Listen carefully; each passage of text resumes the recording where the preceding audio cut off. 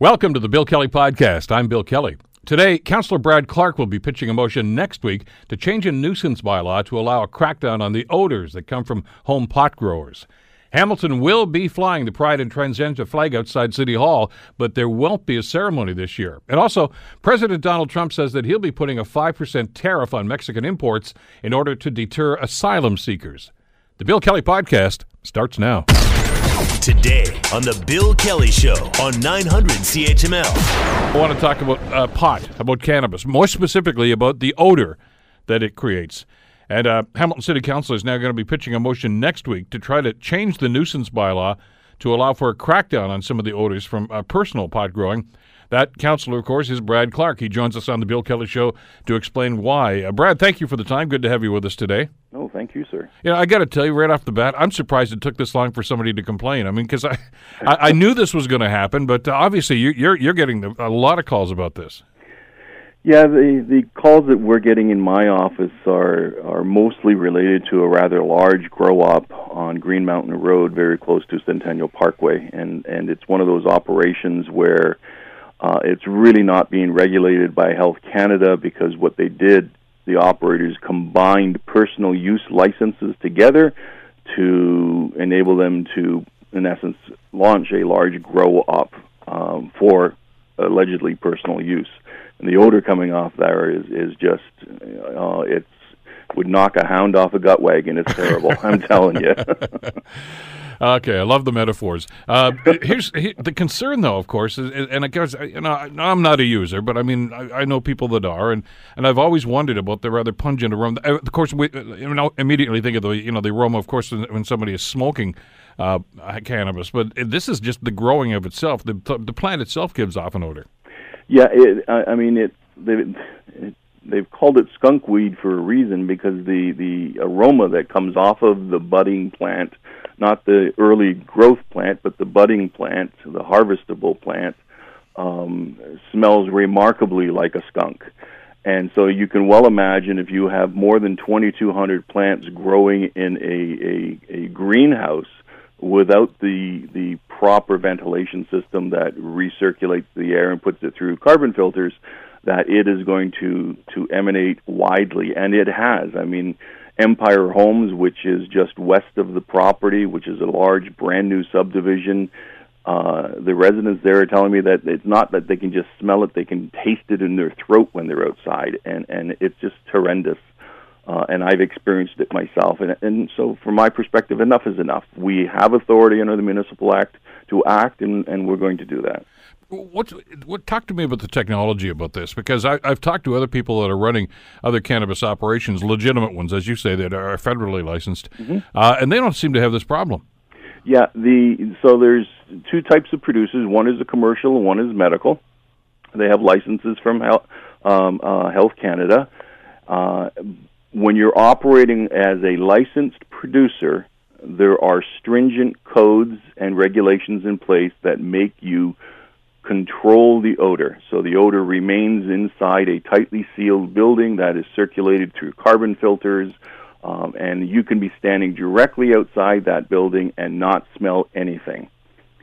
The situation that we have here is that these grow-ops are falling outside of Health Canada regulations. They're not a licensed commercial producer, and so Health Canada won't do anything about it. The provincial government won't do anything about it. And we're stuck in a situation of trying to sort out, well, then what can the municipality do? And when I looked at the Municipal Act, I found the section that very clearly indicates that municipalities can prohibit or regulate noise, vibration, odor, dust, and outdoor illumination. Those are some of the issues that we're experiencing, and so we just need to change the bylaw accordingly. So, and again, this seems to underscore what we've talked about an awful lot on this program, that both the federal and provincial governments rushed into this thing. I don't think they considered all of the ramifications of something like this. This is really something that they should have covered off. I would think so, and I would have thought that once it became commonplace, and it's not just happening in Hamilton. I'm hearing from municipal politicians across the province where this is happening, that they would have modified their federal regulations to indicate that if you're, combining a number of personal use licenses to create a grow-op, then you're going to be regulated in the same manner as a licensed producer. But they haven't done that, and they've indicated they have no intention of doing that, which leaves the municipality, unfortunately, holding the ball and needing to create, A, the bylaw to do it, and B, to enforce it. You would have thought when they were having all these hearings and all this investigative work that was going on in Ottawa before they moved ahead with the actual legalization of this, that somebody might have brought this up. Maybe nobody on Parliament Hill uses the stuff. I don't know. But the reality is that somebody should have said, by the way, there's an odor here. Well, the old expression, haste makes waste. What I think has happened is there was a political decision to move forward with the legalization, and they wanted to do it quickly and before the next election. So as a result, they expedited the passage of the legislation, and the consultations were not as thorough as they could have been.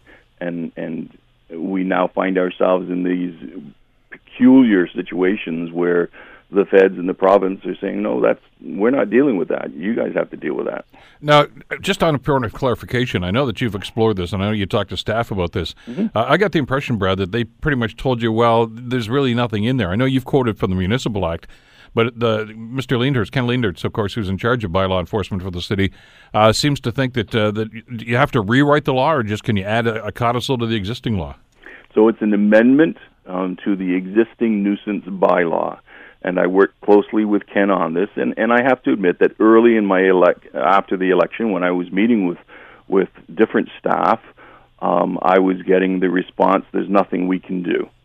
And I found that incredibly frustrating. And so I know the sphere of authorities of the different levels of government, and where one level of government has not acted on their authority, and by that I mean created legislation to deal with the matter, another sphere of authority can act if it's within their authority.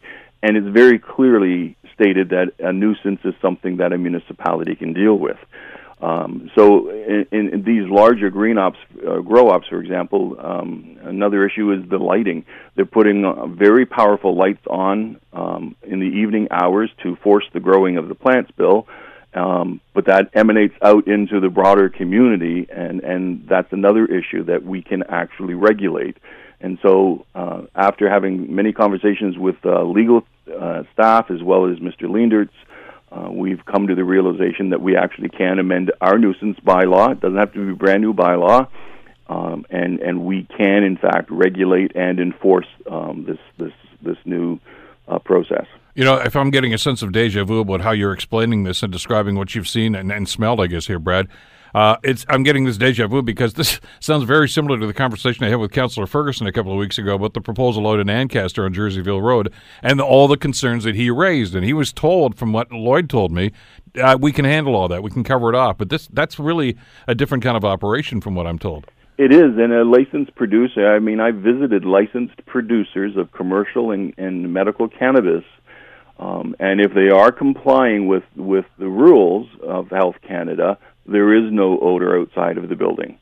It is contained within the building with the technology that they have. And I stood right beside a number of these licensed producers, their actual grow-ops, and even their processing center, and there is no odor. I've toured inside, and until you get directly into the grow-op room where the plants are being harvested, there really is no smell, and even in that room, it's very minor because it's being filtered through a carbon filter. So if they do it right, there's not an issue. These folks are not following that process because they're not licensed producers. Have you talked to any of the operators about what could be done here? No, I have not. Our staff have extensively over the last few years, and there didn't seem to be any cooperation coming from these facilities, and I think they know that they're operating in a very gray area, and so they figured that they were safe continuing to do that operation. So my hope is that by passing this bylaw, we will encourage these folks who are falling in the gray area to actually adopt the same practices as a licensed producer. Well, I know the pushback you're going to get on this, I can tell you right now, and I'm sure you're already anticipating this, is they're going to say, in other words, you're forcing us to spend all kinds of money now to bring in the same technology that the other folks are using. I would argue that they should have already done that. If they're wanting to grow the product in Canada, which is highly regulated, then they should be following the rules. But are you going to get pushback from some of these operators in the meantime, saying, "Look, this was not in play when we set this thing up. This is, you can't add on." I mean, that's going to be their argument. I'm sure there's going to be some pushback on this, and who knows how far they want to take it. Well, they can argue that, but the laws are pretty clear that the municipality has the authority to deal with these issues. So if the owner-operator is not going to deal with this issue and their operation is impeding the enjoyment of private property, the neighbors around them, then the municipality has the authority. And I would argue we have the obligation to act on behalf of the residents. So you're in your rights. That's not going to be a concern as far as you're concerned. I'm sure you've consulted with staff about the legality of this. So that's going to be happening. And as to, I guess, the operators, and I'm sure we're going to hear from some of them, I guess, in the days and weeks ahead after you present this thing to your council colleagues next week, they're simply going to have to comply. And if it means they're going to have to spend money to do that, then so be it. That's basically the rationale here. That is correct. So how soon can something like this happen? I mean, because already you've got some offenders. So, I mean, as soon as you get this thing enacted, as soon as you get it passed and ratified by council, I would imagine you're going to be sending staff up there to knock on their door. That would be my intention. It's an ongoing issue that needs remedies now. So the motion that I'm presenting on Tuesday, June 4th at Planning, and any residents that want to come out and speak in favor, or even operators who want to oppose it, they have that opportunity. If they file their notices today with the city clerk, they can appear before the committee. If the committee passes it and council ratifies it, then it will go to staff to actually draw up the bylaw. And I know they've already been working on language for the bylaw, and I would expect that the bylaw would come back in relatively short order. And my hope is that we can get something up and operational before the summer so that we can actually start to enforce it, so that residents can start to enjoy their backyard barbecues again. All right, let me ask you something, though, Brad. Once this is passed, let's go down that road for just a second. How micromanaging is this going to be? I mean, if somebody says, look, my neighbor right next door here has got 5 or 6 plants there, and I can't stand the smell when I'm sitting out on my back deck, you got to tell this guy to tear it out. Do you go that far, or is this really just for the big operators? The intention here is to deal with the larger operators, but in theory, it could be used if someone was growing cannabis in their backyard and the odors were quite significant and residents around them were complaining about it. Then bylaw enforcement would have to go out and talk to the residents and try to come up with some compliance agreement with it. We're in uncharted territory here. We're not expecting that if someone's growing 4 cannabis plants, that is going to be a significant issue in a neighborhood. What we're talking about here, and the impetus for this bylaw change, this operator is growing over 2,200 plants. That's a significant amount of material, and the odor is very powerful. Yeah, I'm just wondering if you're going to start getting neighborhood complaints on this. And I understand. I know that the law right now says that there are limits on number of plants. But in the backyard, I mean, people, you're not supposed to speed either, and lots of people do. So you may well actually have a lot more action going on in bylaw. It's going to be interesting to see who shows up at the planning meeting and just what they may have to say about this. Again, something that I think we anticipated was going to happen, and it's going on, well, literally in some people's backyards right now. So this is going to be resolved. Any idea about how other municipalities are handling a similar situation? Interestingly enough, we seem to be leading the way again. I've had a number of phone calls from different municipalities and media across Ontario inquiring about this bylaw, because I think most people are starting to see the impacts of these larger unlicensed grow-ops, and it seems to be quite common in the broader community that if you put a bunch of personal licenses together, you can actually get more product. But those personal licenses were for personal use, and I don't think 4, 5, 6 people can smoke 2,200 plants. Well, you would think not. No. Brad, we'll follow this as it goes through the process over the next couple of days. Thanks so much for this today. My pleasure, Bill. Thank you. It's of course, City Councillor Brad Clark. Got similar situations? Talk to your city councillor about this, and there will be a bylaw with some teeth in it. And as Councillor Clark says, it looks like once again Hamilton is setting the trend for this, and other municipalities will probably copy what's going on here in Hamilton. You're listening to the Bill Kelly Show podcast on 900 CHML. June is Gay Pride Month, and there has been a tradition over the last couple of years, anyway, a number of years, I guess, at Hamilton City Hall for a little ceremony and a flag raising. It's done in the forecourt there at City Hall. It's not going to be happening this year because the advisory committee has some legitimate concerns. The LGBTQ advisory committee, we're, of course, talking about.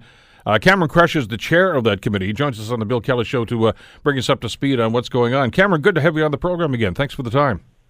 Thanks for having me on, Bill. Let's talk maybe, give us some background here as to what's going on and what your concerns were, because I know you've discussed this with your other committee members. Yeah, we had a meeting again on May 28th. The mayor and the city manager reached out to say they wanted to hear about our motion from May 15th. So we reached out on May 28th, had that meeting to go over the concerns again, and this time even more community members came out to air their concerns, and there was a lot of focus on what's happening with the hiring and investigation of Mark Lemire at the city, discussion of the implementation of the 2017 trans protocol, and then quite a bit of discussion about selection processes and how we ended up with a cap on our committee of 9 members. Well, so let's take these one at a time here, because there's, I think, some very legitimate issues here. And first of all, there's, as you mentioned, there were some promises made and some commitments made by the city. Do you feel as if they're, I guess to use an old expression, they're talking the talk but not walking the walk? That's what I sensed from the committee meeting we were at, right? That people were saying, yes, we'll do these things, but we weren't hearing concrete results. And when the committee eventually passed this motion on May 15th, what we did notice was clear communication from the city, right? They started saying, okay, we're going to have an investigation. That investigation is going to be from 2 different parties. The results of that investigation are going to come to the city manager directly. So I think that the city is starting to listen now. That's a signal I'm receiving anyways. The city manager came to that meeting on May 28th and was very clear and emphatic about making sure that this investigation regarding a known white supremacist working in a highly sensitive position is going to be resolved in weeks instead of months. Cameron, when did you first make your concerns known to city staff? And I don't know if Ms. Smith was actually on staff at that time. I know this was a few weeks ago. Yes, I think that, which I think she's only been on staff for, 3 weeks now, not even maybe. And as it may be interesting for your listeners to know, this committee changes over every 4 years, and our very first meeting was actually May 15th. So that was when we made this known. That was when we passed this motion.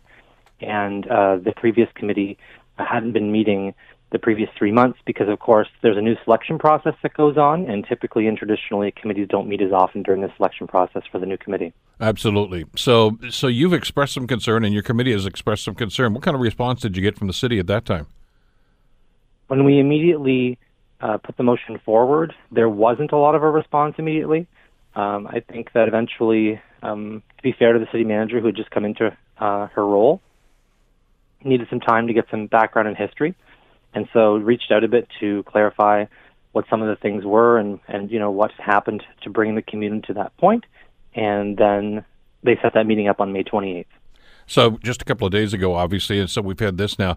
I understand, obviously, this is an administrative thing. This is about an employee, and if we have to look at job responsibilities and that sort of thing, and it is the city manager's job as opposed to a political situation, but there's clearly political ramifications to this. Have you talked to the mayor about it?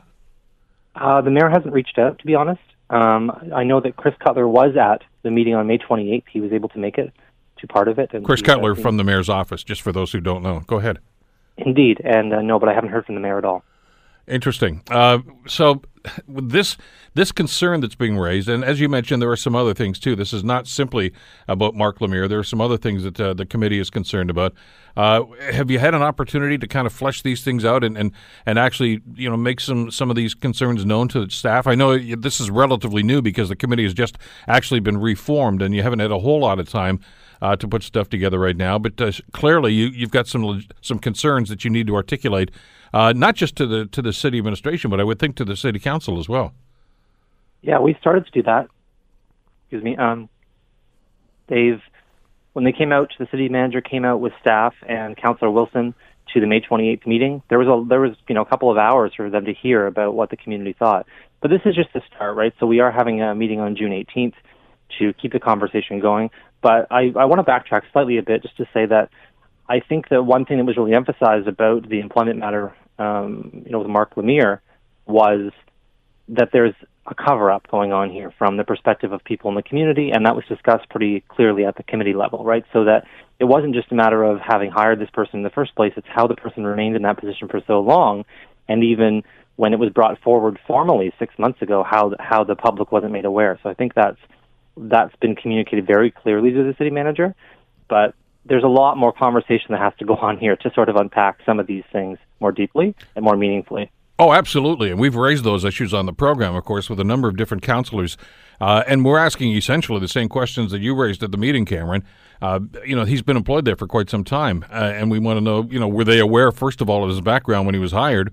And if so, did they think it was no big deal at the time, or did they just say, well, just don't mention it? Because it seems a little shady to understand exactly what was going on here. The fact that, that he didn't have a voicemail. He didn't identify his name on the voicemail. Most other city employees do that sort of thing. So, if it walks like a duck and quacks like a duck, and I understand that the city manager is going to, bring a report back and say, here's what we've discovered. She's got two different agencies that are looking into this right now. But it's rather unnerving, isn't it, to know that this had been going on for quite some time. And it seems at this point, and we have to be careful how we phrase this, it seems as if somebody did know about this and didn't really think it was much of a big deal. Yeah, I mean, I've looked at some of the reports and emails and different kinds of receipts that have been circulating around social media, and it does seem that way. It seems that it was clear to people that this information was available. It's not as if this person, didn't have any notoriety, so it is a real puzzling thing to understand how people couldn't have known, but I guess we're going to have to wait to the outcome of the investigation. I would say that the other things the committee is really concerned about is how the committee itself was selected. So for years, I would say, there was not a cap put on this committee, right? So you could have 15, 20 people in the committee if you wanted to. And this year, kind of behind the scenes move, they just capped the committee at 9. So if you can imagine lots of people in our community who wanted to participate, especially racialized folks, folks with disabilities, also youth, were left out of the selection process, and whose applications were rejected because a cap was implemented. So very damaging. But Cameron, did they give you any explanation, any justification for doing what they've done? Well, I'll say that after the fact, now that the selection process has been concluded, there has been some information from city staff saying, hey, we thought that larger committees, had trouble getting all the people to show up to them. Had they actually reached out to the committee to find out why there might have been some attendance issues, they probably would have got a very different answer. I mean, I can't speak to that. I wasn't on the committee previously, but there was no consultation of any kind. It was just, here's an arbitrary cap that we're going to come up with a number of 9, and we're going to just select these people. And when I looked around the table, when I first got to the committee meeting, I thought, wow, we're really missing some important leaders and some important voices, and people have spoken out to say, hey, we applied to that committee and didn't even get an interview. Cameron, did they put a cap on other committees, some of the other citizen committees? Is this going right across the board, or is it just yours that they've singled out? I have heard from chairs and vice chairs and members of other advisory committees, and they have said that, yes, there's also been a cap put on some of them, but none of this information has been made public. So it kind of happened behind the scenes during the process. I'm not sure how widespread it is, to be honest with you. Is 9 the consistent number here, or does it change from committee to committee, or have you had a chance to talk to them? It seems to have been 9 with these type of advisory committees that I've heard from, a couple, so I've only heard from 2 or 3. It seems to be 9 as the number. We are putting a citizens report together right now that's asking this committee asking council to allow us to have 15 members, so we can get some more representation on from youth, people of color, that kind of thing. Yeah, because until you brought this up, you're absolutely right. I mean, I knew nothing about this, and I'm sure an awful lot of the people that had applied for some of these committee positions on some of these advisory boards may not have been aware that there was going to be a cap in place. And I guess one of the first questions I'd ask, and we intend to ask now that we're aware of what's going on here, is why 9? Why not 10? Why not 12? What makes 9 such a magical figure and such a workable number? I simply have no idea. I know you wouldn't, because it wasn't your policy. But you got to wonder how did they just pull it out of the air and just say, well, 12 is too big, so let's make it 9? I'd like to know what the rationalization was here. Yeah, so would I. Well, that's another question you have to ask. So with all of this that you've just described, you've just decided that, the motion that you passed was, let's forget about the ceremony, as has been the case for the last little while. And I find that regrettable, and I understand why you're doing it. But, I mean, I can remember one of the shows I did way back when was when the city council at that time and the mayor at that time wouldn't even allow the gay pride flag to be flown at City Hall. And that caused, as you can recall, a big mess here. There was a human rights hearing about this, which, by the way, ruled in favor of the committee, and they actually had to do that eventually. And it's become a tradition, though. And I'd like to think that we're better at this now, and that we're over that hump and some of the myths and some of the problems that were going on back then. But it sounds to me as if you've still got some concerns here. Yes, and I think it's really important to unpack that a bit. You know, it came about, as you said, this committee started when amalgamation happened, and at that time, Mayor Bob Wade and perhaps interestingly, Maureen Wilson decided that, you know what, we need to rebuild this relationship with the community after it's been damaged, and we're going to start this committee, and then the committee became responsible for the ceremony. I think it's important to say two things here. One, that if you give permission to the city or give the city or sort of authorize the city to put up this flag and participate in that, that's one thing, and you're sending a message when you do that. You have to also be able to take that away if things aren't going in the right way. And so I think that this isn't just a symbol, it's a promise from the city. It's a promise that things are safe, that marginalized communities are respected, and that they're not endangered by the actions of the city. I don't think that's happening right now. The things we put forward in our motion really underline that, unfortunately, we've got a lot more work to do, and that line of communication isn't open, right? So what is an advisory committee for? Aren't we there to provide advice, or are we there to rubber stamp? And so I think we have to start unpacking this, not just here on the LGBTQ advisory committee in this situation, but looking across all advisory committees and asking ourselves, what are the function of these committees? What are they here for? And how can we honor and respect their voices? Well, and exactly, by definition, I mean, that's what that advisory committee should be doing, is liaising with city staff and with city councilors, for that matter, and giving some input into this. And I happened to be on city council back in 2000 after amalgamation, of course, and I can remember when Mayor Wade decided to reconstitute this committee. And you may remember there was not just a ceremony at City Hall. There was a parade that used to go down James Street for a couple of years there, too. And Mayor Wade, by the way, got a lot of pushback from a lot of people in this community about doing that, thinking, really, do you need to do this? And there was some great consternation, even within some city councilors, but with some area groups in the committee as well. And I can still remember Mayor Wade's response. He says, I am the mayor of all the people, and we're going to do this. And to his credit, he did, and he actually was in the parade, if you recall, back in those days, too, in the first couple of years. So we've moved on from that, but it sounds as if we've fallen back a little bit in the last little while. I don't know if that's by omission or if there's something else going on. I think that the thing that maybe some are missing here is that, the strides that were made have certainly improved things with the community in general, and I'm not saying that that's not the case. I think, though, that some of us who've gained privilege in the community as a result of that, myself included, frankly, aren't necessarily listening to the voices who are still struggling, right? So there are lots of folks who came forward, youth who made it very clear that their voices aren't being heard, people of color who made it very clear their voices aren't being heard, and Two-Spirit people who aren't part of the committee. So I think that that's the issue here, right, is that there's a whole group of people and voices that aren't being included and heard here, and it's our responsibility as a community to make sure that all the voices are being listened to, right? And not just in the wider community, but in the Two-Spirit LGBTQIA plus community, right? We have to make sure that we're giving a space to those voices. And at the meetings we've had, those are some of the people who've come out. We've had youth there saying, no, the trans protocol hasn't been implemented, and no, we don't feel that this is going in the right direction.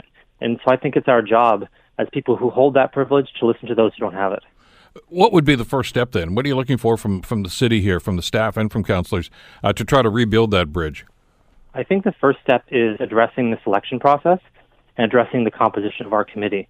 We've rightfully taken some criticism from people saying, you don't represent everybody in the Two-Spirit LGBTQIA plus community. We agree, we don't. And we want to have more representation on our committee. But we can't do that without council's approval, right? We can set up working groups to get people involved, which we already are doing, but we can't get people's formal participation on the committee without their approval. So I think that's one of the first steps. I think that looking at the list of things we've said and addressing those issues with us seriously would be good. I know Councillor Wilson is committed to coming out to our meetings, and I think that will be a big and welcome change, having a steady council participation at those meetings. It means a lot to people to see that the council takes us seriously and that there's a representative there listening to our concerns. Well, and that's one of the things that I think needs to be part of the discussion here is council representation on some of those advisory committees. So there is a direct link and a communication between city staff and city councilors and, of course, the advisory members of the committee. With that not being there, of course, you've got that void, you've got that communication problem, and that seems to be at the root of what you're concerned with. It is. Communication is the big issue, I think, here, underlying all this, and respect. I know that other people who chaired this committee in the past have reached out to me through this and said, we had folks who were very dedicated to coming to this committee when it first started up during the term of Mayor Wade. They had, I think Marvin Kaplan was the person who was on the committee and attended regularly, and then after that it was Bob Bertina and attended regularly. And there seems to have been at some point between then and now sort of a lack of council representation showing up to these committee meetings. And I understand, though, I want to be clear, there are hundreds of committees out there that people have to be part of. So maybe it's about looking at this whole process, the whole selection process and the committee process, and saying what's reasonable here? What can people do? What should they be doing? And how can we allocate everyone's time? And I know that you know this, but that process of selection, of appointing people as standing chairs, appointing people to advisory committees, happens in a very opaque way. Very few people in the public understand what's going on and how it's done. And I would say incoming brand new councillors are kind of just thrown to the mix and have to kind of go with it. So I think that we need to look at that process again and say, what makes sense here? How can we do this? And how can we ensure that this doesn't happen again? Well, and we've talked about that on the program, and you're right. I mean, I experienced it when I was on council. I saw it firsthand. And when you're a rookie and a newbie on city council, invariably what you're told is, look, this is just the way we do it. It's the way we've always done it, which doesn't necessarily mean it's the way it should be. So maybe that's got to be part of the discussion, too, to say, look, let's start from a ground zero here and talk about exactly how these committees are struck, what the mandate for the committee should be, and how are they going to communicate with city staff and with city council. Because that seems pretty cloudy right now from what you're saying. Yeah, and I think the reason why it seems cloudy is because there's an authority issue here, I think, right? So council feels like the LGBTQ advisory committee can't necessarily make the decision it's made, right? Even though that committee's been responsible for the ceremony since its inception, as far as I know. So it made a decision to say we don't want to do the ceremony anymore, and then council was like, well, wait a minute, I don't think you can make that decision. So the fact that that's even a thing that is unclear, that it's not something that is easily understood and that there's a clear answer to, means that, sure, there's more explanation needed. We need some more guidelines. We need better regulations around this, and we need a fairer, more open, and more transparent selection process so that it's obvious to everybody. Well, here's the deal. I know we're just about out of time here. As an advisory committee, I'm using my air quotes here, if you as a committee express some concern about something that's going on, and you certainly have some concerns, we've just talked about them, the next step there is for the people who you're talking to say, let's sit down and talk about this. And I don't think you haven't had that call yet, have you? Not yet. So I will give credit to the city manager and Councillor Wilson, who acted as quickly as they could to come out and listen to the facts of the motion. But now we're at that point where we're going to have a conversation on June 18th in council chambers at 7 p.m. to talk more with our community about some of these concerns and get more feedback. But yeah, it's really going to be up to the other side here to come to us and say, okay, this is how we're prepared to engage with you, this is what we're prepared to do, and how can we help, right? So I think there's a next step we're waiting for here to address some of these issues more directly. But again, I will give credit to the city manager and to Councillor Wilson for stepping up as quickly as they could to get involved. Absolutely. Well, Cameron, we're going to stay in touch with you as this unfolds over the next little while. I'm sure there's going to be a follow-up. Thanks for this today, though. Greatly appreciated. Thanks for having me on, Bill. Take care. Cameron Kroetsch, of course, who was the chair of the LGBTQ Advisory Committee. Certainly some work to be done there by city staff, city council, and, of course, the advisory committee. You're listening to the Bill Kelly Show podcast on 900 CHML. Right now, Mike Pence, the U.S. Vice President, was in Ottawa yesterday pledging solidarity when it comes to trade, especially with the new NAFTA deal. His boss was whacking Mexico with another tariff, or at least threatening to, and he says he's going to do it in the next couple of weeks, which actually is getting some people now to really wonder whether or not this deal is actually going to happen, because Mexico seems to be backtracking a little bit. Let's bring Ian Lee into the conversation from the Sprott School of Business at Carleton University. Good morning, Ian. How are you today? Doing just fine, thank you. It's one thing to have the U.S. VP up here talking about this and saying, look, we really want to get this done. Can you help us? And he gets back on the plane and finds out his boss is whacking Mexico with tariffs. This is the right hand not knowing what the left hand is doing. Yeah, well, I wonder how many people he did speak to. This might just have been thought up by Trump himself without speaking to any of his officials. I know from what I've read, and it's been widely reported, that Trump has been very unhappy for essentially since he became president over the entire issue of illegal immigration. In fact, he got rid of his Homeland Security minister, what we would call cabinet secretary, because he didn't think she was cracking down hard enough, that she wasn't aggressive enough. I'm just trying to present the numbers here. I'm not at all obviously taking sides in this. The numbers are up.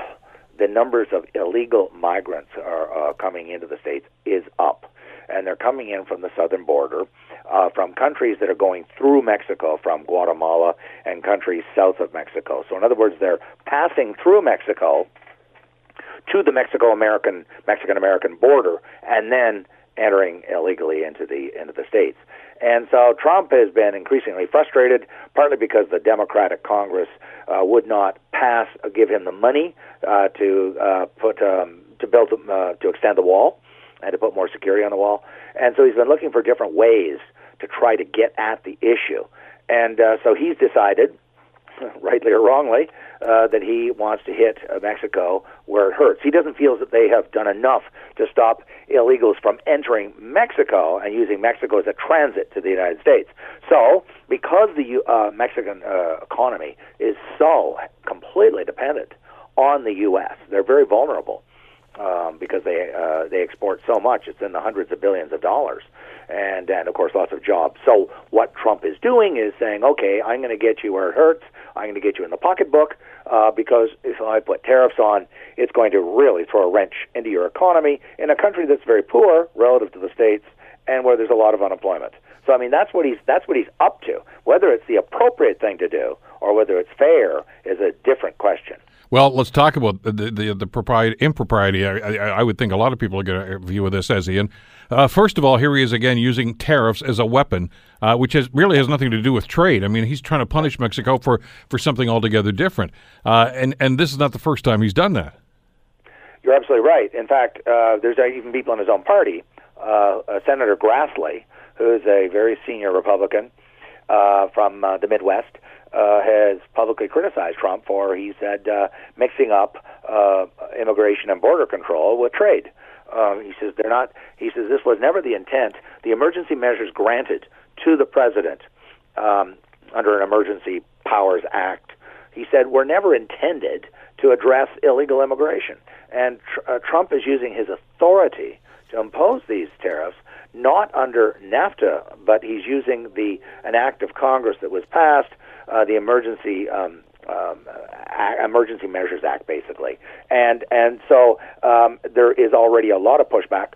By the way, starting with the business community. The business community is really, really worried because this is going to profoundly disrupt supply chains, and that is what what the business community is really, really worried about, and it's going to, because they stuff goes back and forth across the border with these global supply chains. It goes back and forth across the border several times.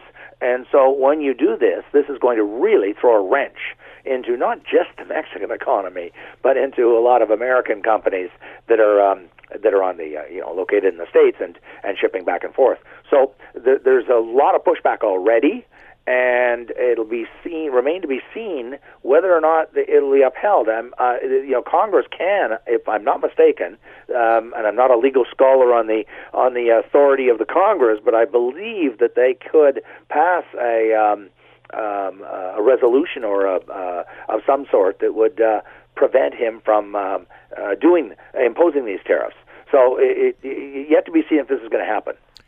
Yeah, but the other element to this is you've been telling us for years to do with tariffs, and I think we've articulated before there's only about 5 people in North America that seem to think tariffs are a good thing, but 4 of them work for the Trump White House, Navarro and Wilbur Ross and a couple of other guys. Lighthizer, I guess, is in that category as well.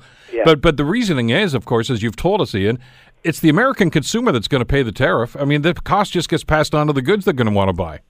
Precisely. I mean, that's why I've always been against tariffs, and why I think most people that study trade are against tariffs, is that they fall on your consumers. I mean, the consumers of the country that is issuing the tariffs, imposing the tariffs. So, it's sort of like I'm going to punch myself in the nose to get to hit back at the other guy. Well, why are you punching yourself in the face then? Now, Trump believes that he understands tariffs fall on his own consumers, but I think he believes that the loss of business to the other side, meaning to the countries and companies that are exporting from Mexico or China or what have you, are going to feel the pain as well, and so he believes that it's worth it. I'm much more skeptical, and more importantly, for 70, 80, 90 years since 80 years, I guess, since the end of the Second World War, all our Western countries and Western institutions, the World Trade Organization, the UN, it's all been geared, and individual countries have been geared towards the reduction and elimination of tariffs because they're seen as harmful. They're a drag on the economy. They slow down the economy. They create additional unemployment, and all of this is seen as not a good thing. So, that's why there's a reason why, we've been working so hard for 80 years to get rid of tariffs. Along comes Trump and throws the whole thing into chaos by this, because he likes it because it's instantaneous. I was reading a very nice analysis in the New York Times, and they were saying, well, he likes the tariffs because he can put them on very, very quickly, whereas other types of response by the president can take months, if not years, to take effect because of all the red tape and the bureaucracy and so forth. Whereas tariffs he has the executive authority in certain instances to put them on, and they take effect almost immediately. And so there's an immediate impact. And so he likes that, instantaneousness of it. Hey, I'm the big guy. I'm going to, do something here to make something happen. And you announce it, and boom, 7 days later, the tariffs are imposed, and you have an impact occurring. So I think that's why it's attractive to him. But as I said, it's not good for the economy. And the other thing too, very quickly, is there's a lot of signals in the States right now and in Canada with the inverted yield curve, and I don't want to go into the weeds, but suffice to say it's a metric that is a warning, a signal of a looming recession. Not saying it guarantees a recession, but it's a clue, an indicator. And so you would think that with a recovery that's so long in the tooth, it's now the oldest recovery in American history, that you wouldn't want to be playing with risking the putting this recovery, bringing it to an end when he's up for re-election. I mean, if he's in a recession by the time of next year, the record of presidents being re-elected in recessions is not good. Absolutely not. To that end, though, Ian, this imposition of tariffs, which is supposed to happen June 12th, according to what he's tweeting, of course, what's this do to the NAFTA deal? Because obviously if Mexico is going to get whacked with this thing, Trudeau has already said, okay, he's got a majority government. He can push this thing through before they break for the summer, and I'm sure that's what they're going to do. Not so easy down in the States, and Mexico may just say, you know what, we're just going to hit the pause button ourselves here. Does this hurt the chances of getting this thing ratified? I don't think it'll hurt from the Mexican side, paradoxically. And that's because, in fact, the new president has already spoken, and he says, no, we're not going to retaliate, and no, we're not going to put NAFTA on hold, because Mexico is so completely dependent on the U.S. economy. It would be very, very counterproductive of Mexico to say, we're not going to pass this, because they are so dependent. There are so many jobs on the line. What's going to be much more interesting is in the U.S. Congress. I mean, the Democrats are looking for any reason not to pass it because they don't want to give a victory to Donald Trump. And this certainly looks like a good opportunity to throw a wrench into Donald Trump's wagon. But then that's offset by the fact that this is about immigration. And immigration is a red-hot issue in the United States. It is nothing like it is in Canada. We debate at the odd time, and, people, get a little bit excited, but it's, there's a broad consensus in Canada over immigration. The Americans for the last, I'd say 30 years, since roughly the 80s, maybe that's 40 years, have been really very upset, and there's very different points of view. There's those that want the border to be enforced much more aggressively. They want very large walls built. It's not just Donald Trump. There's lots of people that agree with Donald Trump. And then there's others. I mean, you have people in the Democratic Party who are setting up sanctuary cities and organizations whose job is to essentially help the illegals avoid being caught by the enforcement authorities that crack down on illegal immigration. So, I mean, it's very, very, two very, very different points of view. What's that got to do with NAFTA? Well, if she, Nancy Pelosi, the leader of the Democrats in the Congress, holds up the NAFTA vote because of this latest round of threatened tariffs against Mexico, you can bet that Donald Trump is going to say, see, those Democrats, they support illegal immigration. They don't want to crack down on illegal immigration because he's going to say, he's already said it, I'm doing this to put pressure on Mexico to stop the flow of illegal immigrants coming through their country to our border. So I think he's going to use it to hit the Democrats over the head if they hold back on voting on NAFTA. So right now I would say it's murky. It's very cloudy. I'm not sure whether or not this is, bizarre as it may seem, I'm not sure that this is going to hold back the passage of NAFTA because it would be playing into Donald Trump's hands, I think, if the Democrats were to do that. Except that there's bipartisan anger about this, too. I mean, you mentioned Senator Grassley a few minutes ago. He is, of course, a Republican, very much against tariffs, as are an awful lot of other of the senators and congressmen on both political stripes right now. So he's got some challenges there. I agree with you completely because the key here, again, ironically, because we both, for the last 6 months, everyone thought, and I'm one of them, thought it was all about the Democrats. But notwithstanding that Trump is the president, he's a Republican president, of course, there are a lot of pro-business. I mean, all of the Republican senators and congressmen are pro-business and pro-free trade. I've never seen or read or heard of a Republican congressman who is opposed to trade. There are people in the Democratic Party, but not the Republican. And the business community is already, just in a space of 24 hours, is mobilizing like crazy to push back against what Trump is threatening. And I'm talking the Chamber of Commerce and some very big business groups and some very large corporations, including the auto industry corporations, are already mobilizing. So it may not be, quote, Nancy Pelosi that brings Trump around to back off. It may be the business community writ large and the Republicans in Congress. Which is going to be an interesting dynamic. You're right. I mean, Pelosi can just really simply say, I'm taking a back seat on this one and let these other people do all the dirty work for her.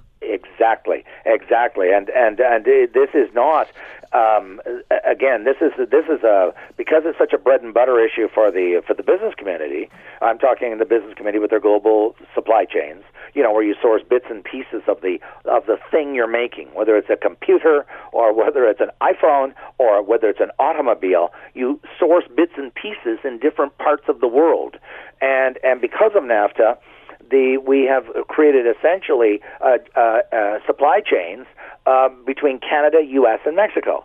And the figure I saw that has been quoted quite frequently is that the bits and pieces in a car cross back and forth 7 times before the car is finally built, or light truck. So cars and light trucks. Well, the moment you start putting something like that in, it completely disrupts the whole business model of this industry, which is a huge industry. We're talking automobile manufacturing, a light truck, and truck manufacturing. And Toyota has already expressed concern this morning. So has Honda, because they have plants in Mexico. GM and Ford and Chrysler. So he's generating on this particular round a lot of anger, a lot of pushback, and some new enemies.